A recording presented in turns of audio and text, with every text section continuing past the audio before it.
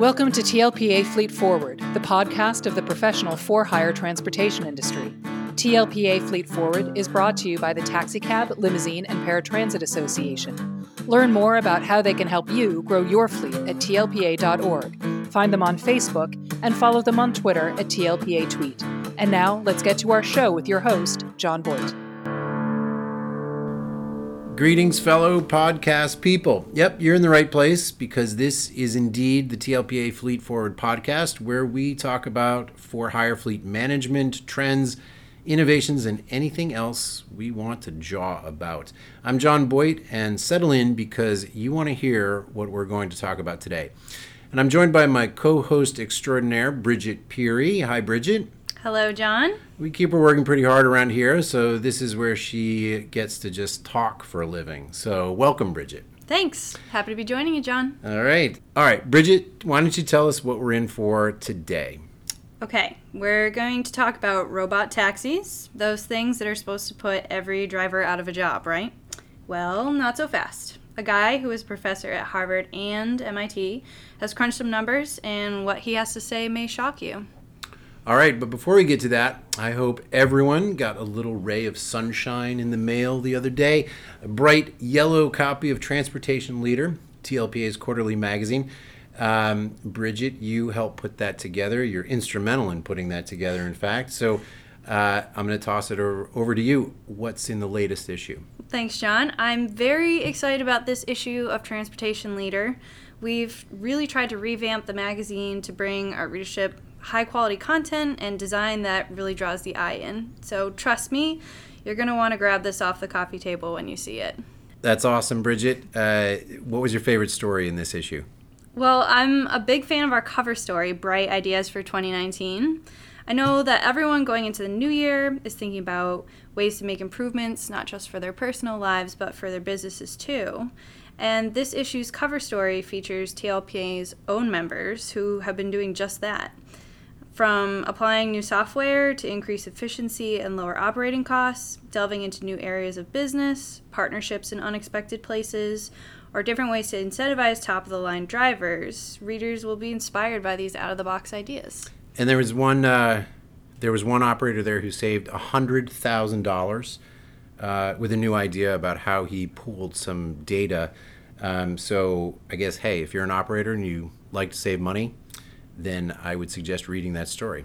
Right, exactly. You're just not going to find those insights anywhere else. But I have to say, seeing these ideas on paper is nothing compared to hearing about them firsthand from our members at the upcoming Spring Conference and Expo in New Orleans. It's going to be a meeting of big, bold ideas. New Orleans, the Big Easy, the Crescent City, the place known for Mardi Gras, Jazz Fest, alligator po' boys. Have you ever had an alligator po' boy? I actually have never had an alligator po' boy. Have you ever had a po' boy? Also, no. Okay, well, this could be your chance. Excited. They also have beignets down there, which are delicious. So it's all going to be happening in New Orleans, April 24th to 26th.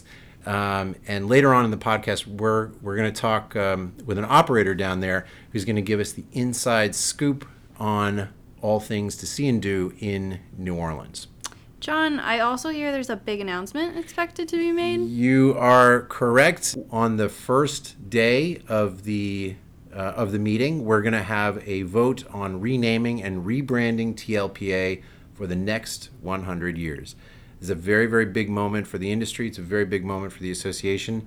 And so we look forward to seeing everybody there for that really important thing. And I'm not going to give away what the name is just yet. I do happen to know what they're floating, but you'll have to come to New Orleans to find out.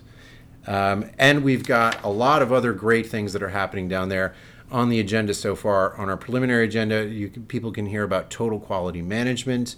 We're going to be talking about a very big a threat to the NEMT funding and how operators can respond. We're going to be talking about how to work better with brokers, which is always a hot topic in this industry. We're going to be talking about some of the new out-of-the-box ideas that you just mentioned, that were showcased in the latest magazine.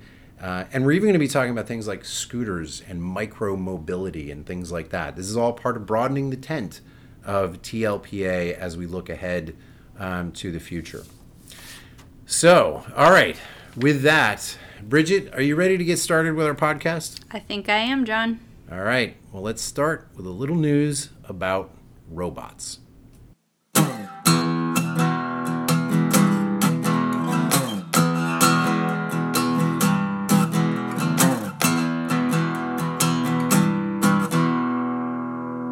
Here's a headline from NBC News a little over a year ago. Millions of professional drivers will be replaced by self-driving vehicles. Really? Well, the short answer is no. And that's why I wanted to talk to a guy named Dr. Ashley Nunes. He's a transportation researcher at Harvard. Oh, and he also happens to also hold a position right down the road at MIT. So there are not many people on the planet who can say they work at both places. I saw a few pieces that Dr. Nunes has written that debunk the supposed imminent rise of the machines. And I said, hey, I need to meet this guy. So I sat down with Dr. Nunes recently at Harvard University. Dr. Nunes, thank you so much for making the time. Now, you've received a good amount of press in recent months. You've had articles in the Financial Times and in the Globe and Mail and Harvard Business Review. And you're saying something a little bit shocking, perhaps. You're basically saying that you are really questioning the business model of self-driving cars. Can you explain that? Sure. So all the benefits associated with self-driving cars, when we talk about the safety benefits, the environmental benefits, the benefits associated with having a smaller land footprint, come down to the technology being cost-effective. And based on the numbers we have crunched, we do not believe, if current market conditions persist, that this technology will in fact be cost-effective. Specifically, it will be unable to compete with personal car ownership. In Harvard Business Review, you wrote, is it realistic to expect robotaxis to become cost competitive with owning older vehicles anytime soon? The answer, according to our analysis, is no. That's your quote. Can you break that down for me? Why is it not cost competitive? Well, that particular piece looks at the life-saving benefits of driverless cars as it relates to poor people and impoverished individuals in the United States. And the reason why that matters is people often talk about safety as being the prime talking point for why this technology is necessary. But few people talk about who actually needs the technology. And it turns out that the people who need the technology the most are poor people in the United States. And that's because poor people are disproportionately more likely to die in car accidents compared to rich people. There are a number of reasons why that's the case. One reason why is because poor people often own older vehicles that lack advanced safety features, things like blind spot detectors, on the side of the car. So the price is incredibly important to these individuals, and if you are a low-income American in the United States, the cost of owning an older vehicle is about 52 cents a mile. That's what it sort of works out to. And we have looked at this autonomous vehicle fleet, robo-taxis, if you will, and the best estimates based on current market conditions suggest that it will be on the order of about $1.60 a mile. So it's more than 3 times the cost of older vehicle ownership today. And there are a number of reasons driving that cost, but what's not driving the cost is what you hear the most about, which is the price of the autonomous vehicle itself. So most car companies say, oh, well, if we can just get the cost of the vehicle down, because it's some exorbitant amount currently, if we can just get the price of the vehicle down, then the economics are going to work. And it turns out, no, they aren't. The actual price that we used in our model when we tried to crunch some of the numbers was $15,000, which is less than half the price of what the average vehicle costs today. So at $15,000, it's producing a $15,000 autonomous vehicle is producing a cost per mile that is 3 times higher than what older vehicle ownership costs today. But can you make an autonomous vehicle for $15,000? I think you would be hard-pressed to do that. The best estimates I have seen suggest that the sticker price of an autonomous vehicle will be anywhere from $3,000 to $10,000 above what a vehicle costs today.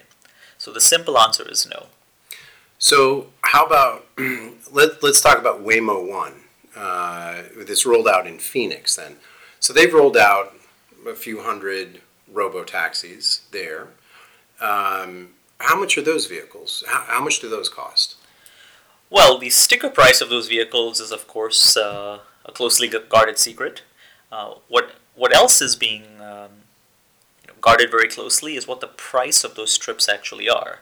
Now, most of the individuals who use Waymo One, these are the early riders essentially that have signed up for this service and that Waymo has pre-screened, have confidentiality agreements in place that basically say they can't talk about what the actual pricing mechanism is. That being said, Waymo is on record as saying it plans to offer fares that are competitive with the likes of Uber and Lyft. So we have some sense of what those fares would be.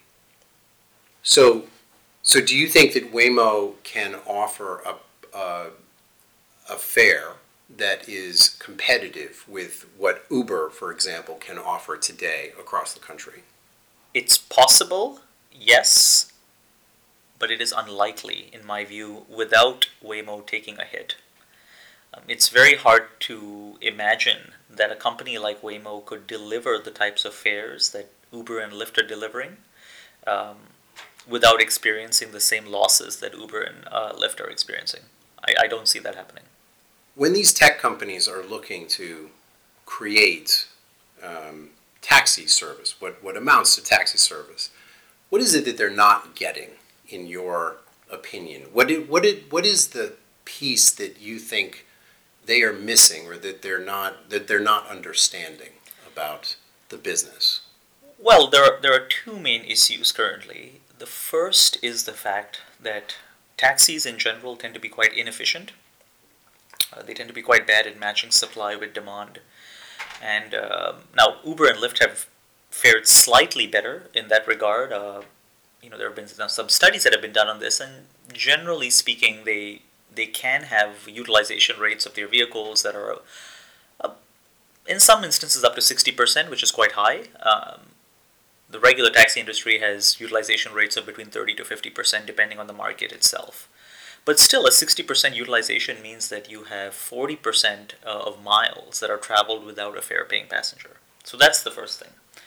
A larger issue that this company, in fact most companies that are playing in this space don't understand, or choose not to understand, I would argue, is that the margins that they are looking for cannot be delivered at the price points they claim they're going to offer. So if you think, we can take GM, Ford, Volkswagen, companies that have all said they want to launch their own robo-taxi services. Now these are all automakers. The margins on a vehicle today tend to be in the order of about 8%. And these companies like GM and Ford have said that they want, as a consequence of using robo-taxis, they want to see those margins rise to between 20 to 30%. So it's a pretty significant jump. Is it possible? Yes, it's possible. But in order to deliver a 20 to 30% margin, you are going to be unable to offer fares that are cost competitive with Uber and Lyft.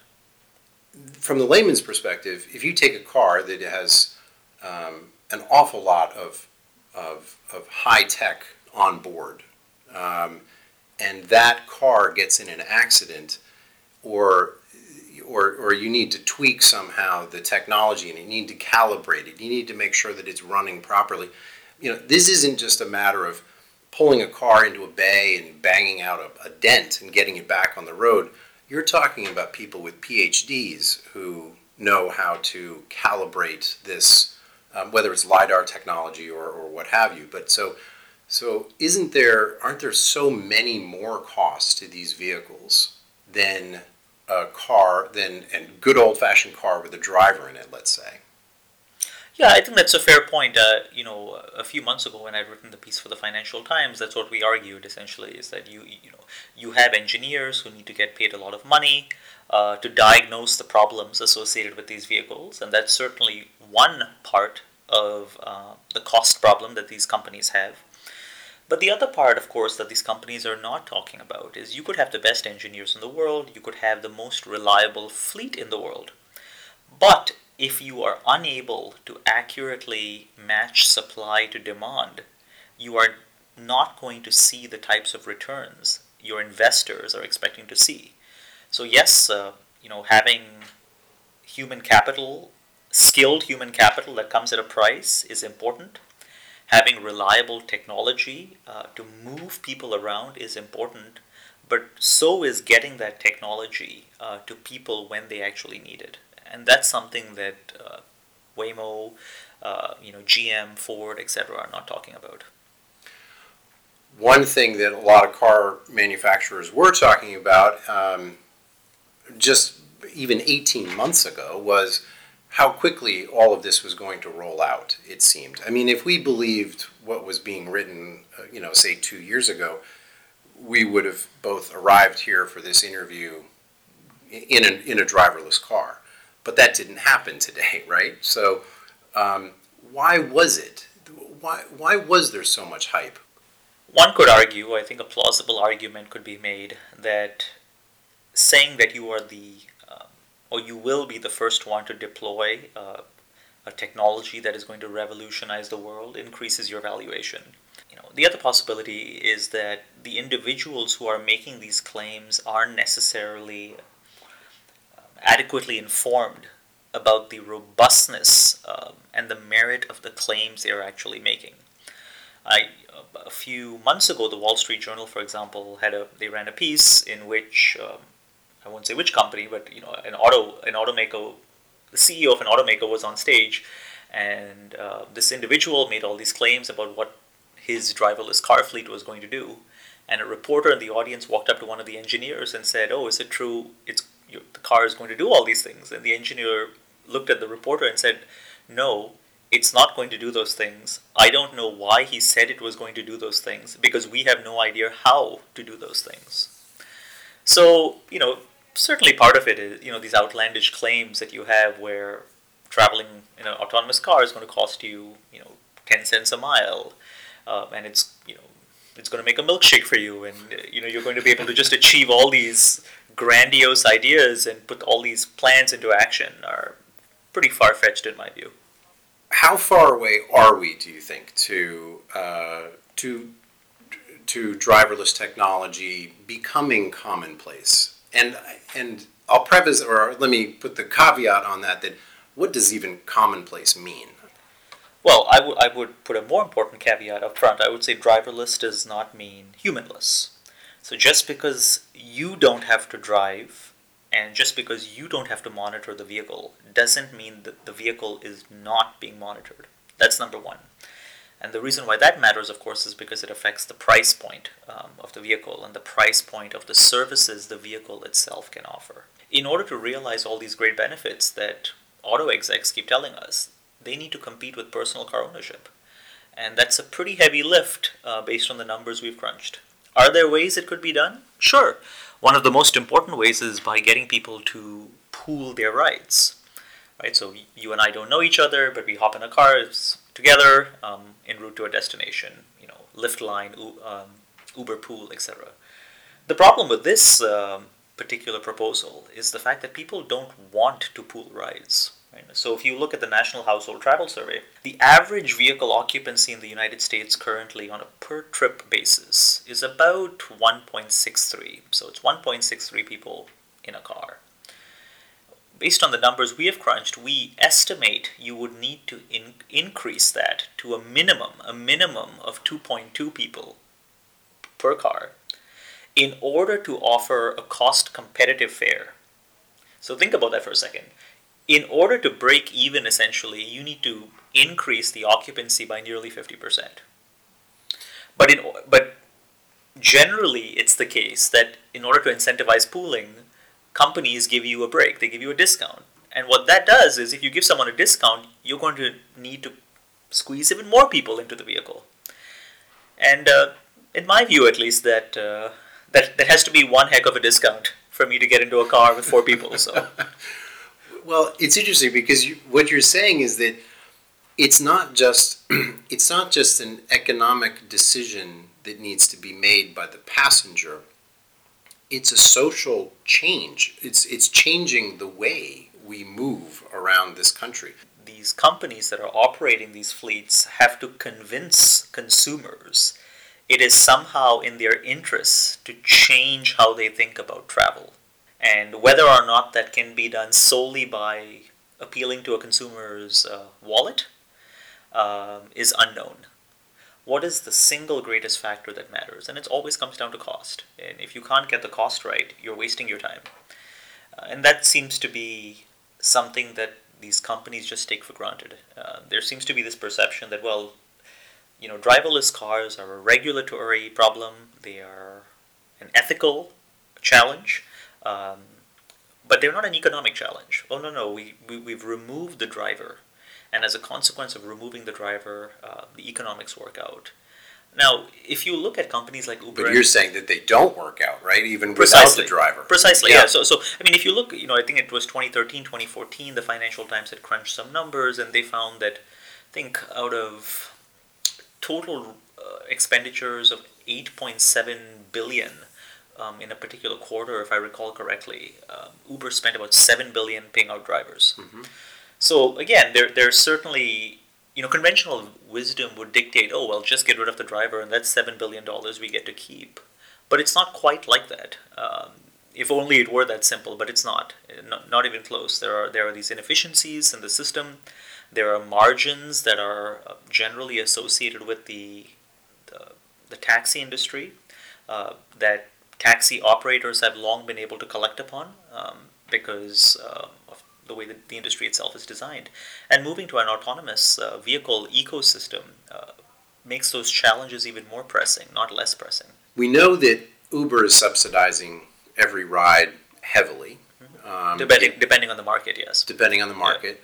Yeah. And what you're saying is that we'll pick on Uber for a second, sure. But let's say if Uber suddenly moved to an all driverless fleet, mm-hmm.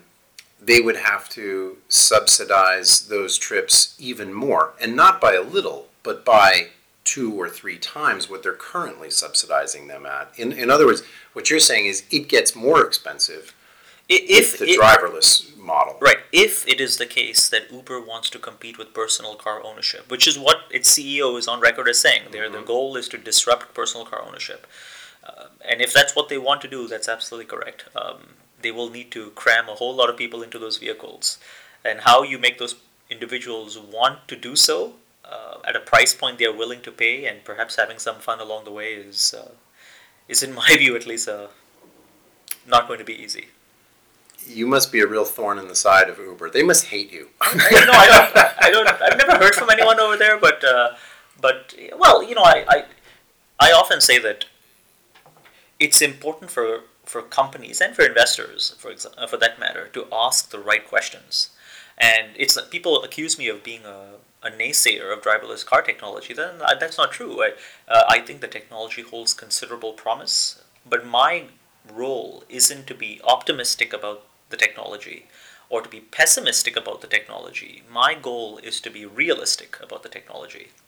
Is there any advice that you would give to a fleet owner today of what they need to do to prepare for a future, whether it's with driverless cars or whether it's, in the current environment of ride hailing?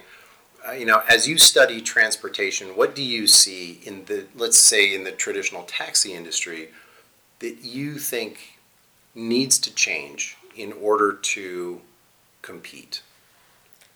I've joked with some colleagues that my advice to investors investing in driverless car technology is not to do so. Instead, just to go out and start their own taxi company that uses regular cars, because you would, at least as the fleet owner, you would mm-hmm. see far larger margins than what you would see in the driverless car industry, while expending far less effort. That being said, I don't think that transit operators, for example, right here in Boston, the MBTA, I don't think they have anything to fear with driverless cars. the cost of public transit is even lower than personal car ownership. I don't think they have anything to fear. I don't believe that taxi drivers need to worry about losing their jobs anytime in the near future when it comes to driverless car technology. And I would say that for companies that are looking to invest in the technology to bring autonomous vehicles on board, that they should be prepared to accept that this technology will be incapable of delivering the continuity of service that a regularly staffed taxi would be able to do. And as a consequence of that, they should be prepared to operate a mixed fleet. So a fleet, for example, where you have some autonomous vehicles and some regularly powered taxis. Dr. Nunes, thank you so much. This was thank you. Wonderful. That was Dr. Ashley Nunes speaking with me from Harvard University. If you want to learn more about some of his views and read some additional writings of his, go to ashley-nunes.com, ASHLEY-NUNES.com.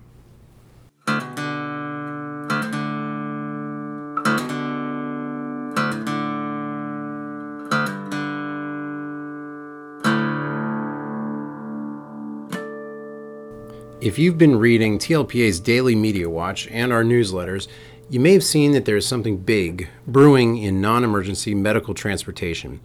The federal government is allowing an increasing number of states to waive their responsibility to provide Medicaid-funded trips to medical appointments.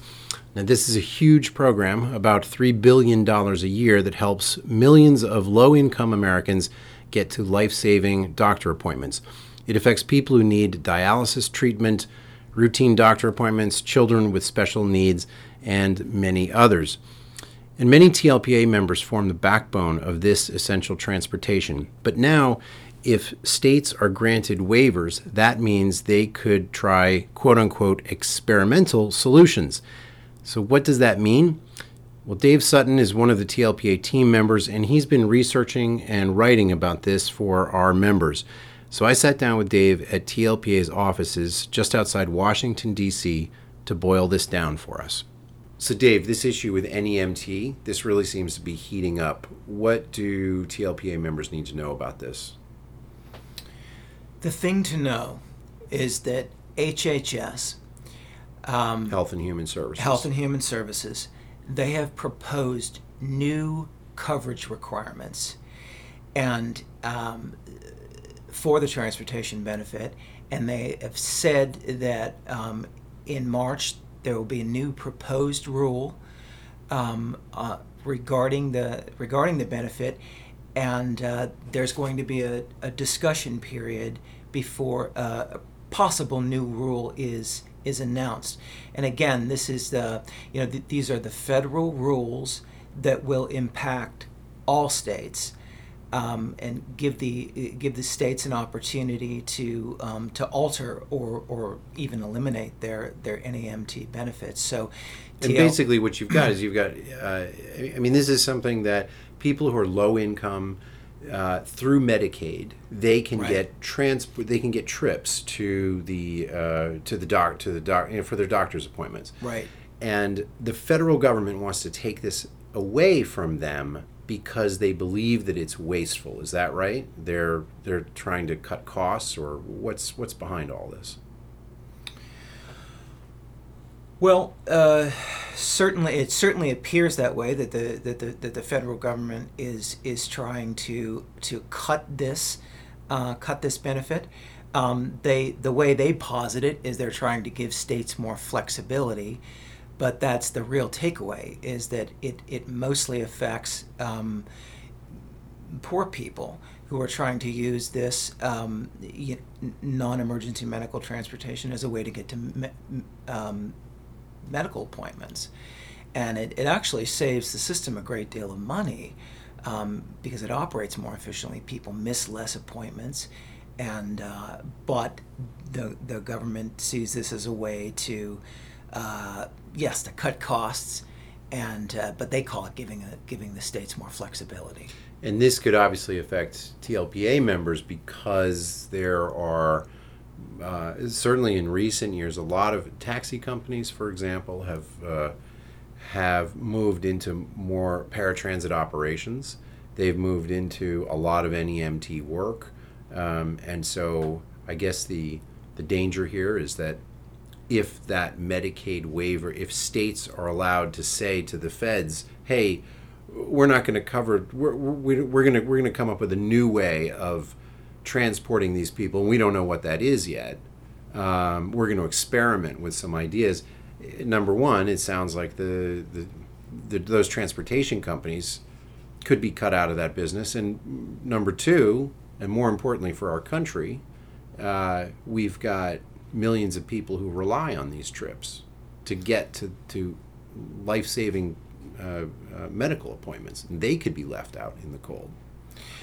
Definitely. This looks like a way to further shrink the benefit, the transportation benefit and requirement, which would, of course, reduce the amount of trips happening in states across the country. So it's a from a business standpoint and from a humanitarian standpoint, it's a real point of the time is now to take a look at this issue, and TLPA is doing that.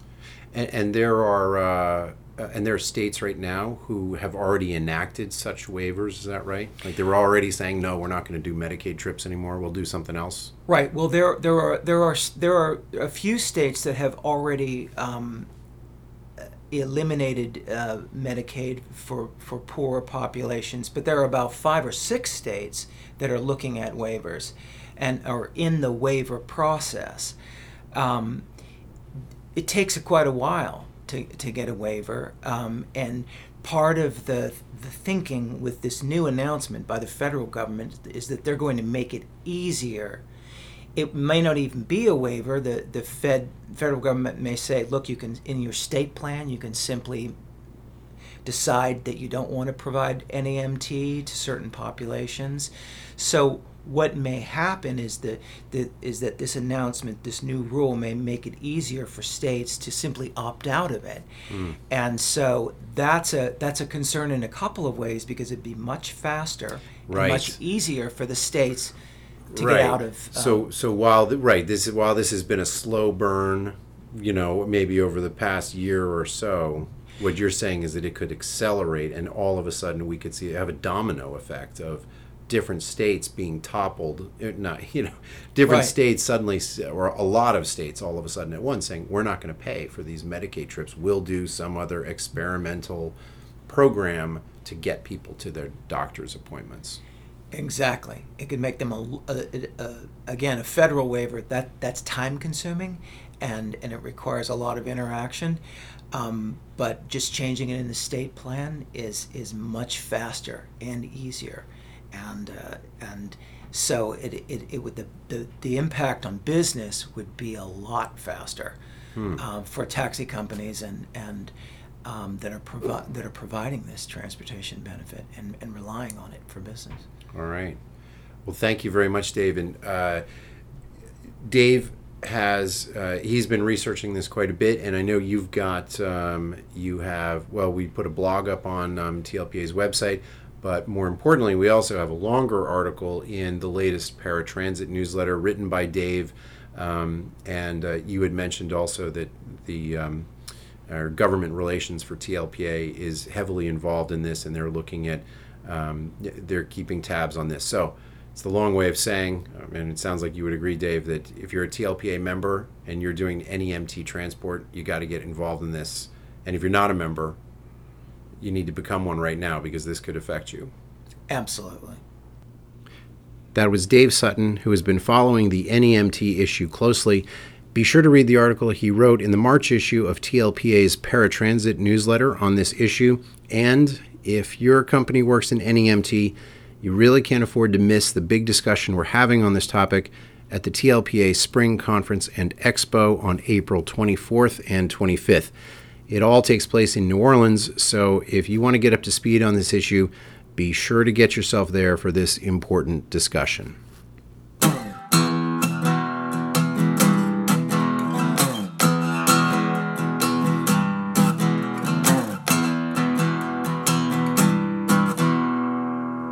Now, speaking of New Orleans, We all know that when you travel, it's always nice to have a little local knowledge about what to see and do. And that's why, ahead of the Spring Conference and Expo, April 24th and 25th, I called up Jason Coleman, a TLPA member who owns Coleman Cab in New Orleans. Jason joined me by phone to give me the skinny on the Big Easy. Okay, Jason, I want to start right off the bat with a burning question. Is there really such a thing as an alligator po' boy? Yes, there's several ways to skin an alligator. There's the alligator po' boy, which is, of course, made of sausage, which you can make anything out of sausage, including deer meat and something we like to call boudin, adding rice to the meat, a nice spicy mixture. There's also alligator cheesecake that can be found at Giacomo's. Okay, give me the Jason Coleman top 3 things to see in New Orleans if you've never been there before. Well, if you've never been to New Orleans and experienced Bourbon Street, that is something to behold in itself. It is a nighttime festivities with all kinds of entertainment, from music to burlesque shows, whatever you're in the mood for, it's there. Secondly, I would say go to Frenchman Street, where it's a little bit more of a mature crowd and still live bands, food eateries like Snug Harbor.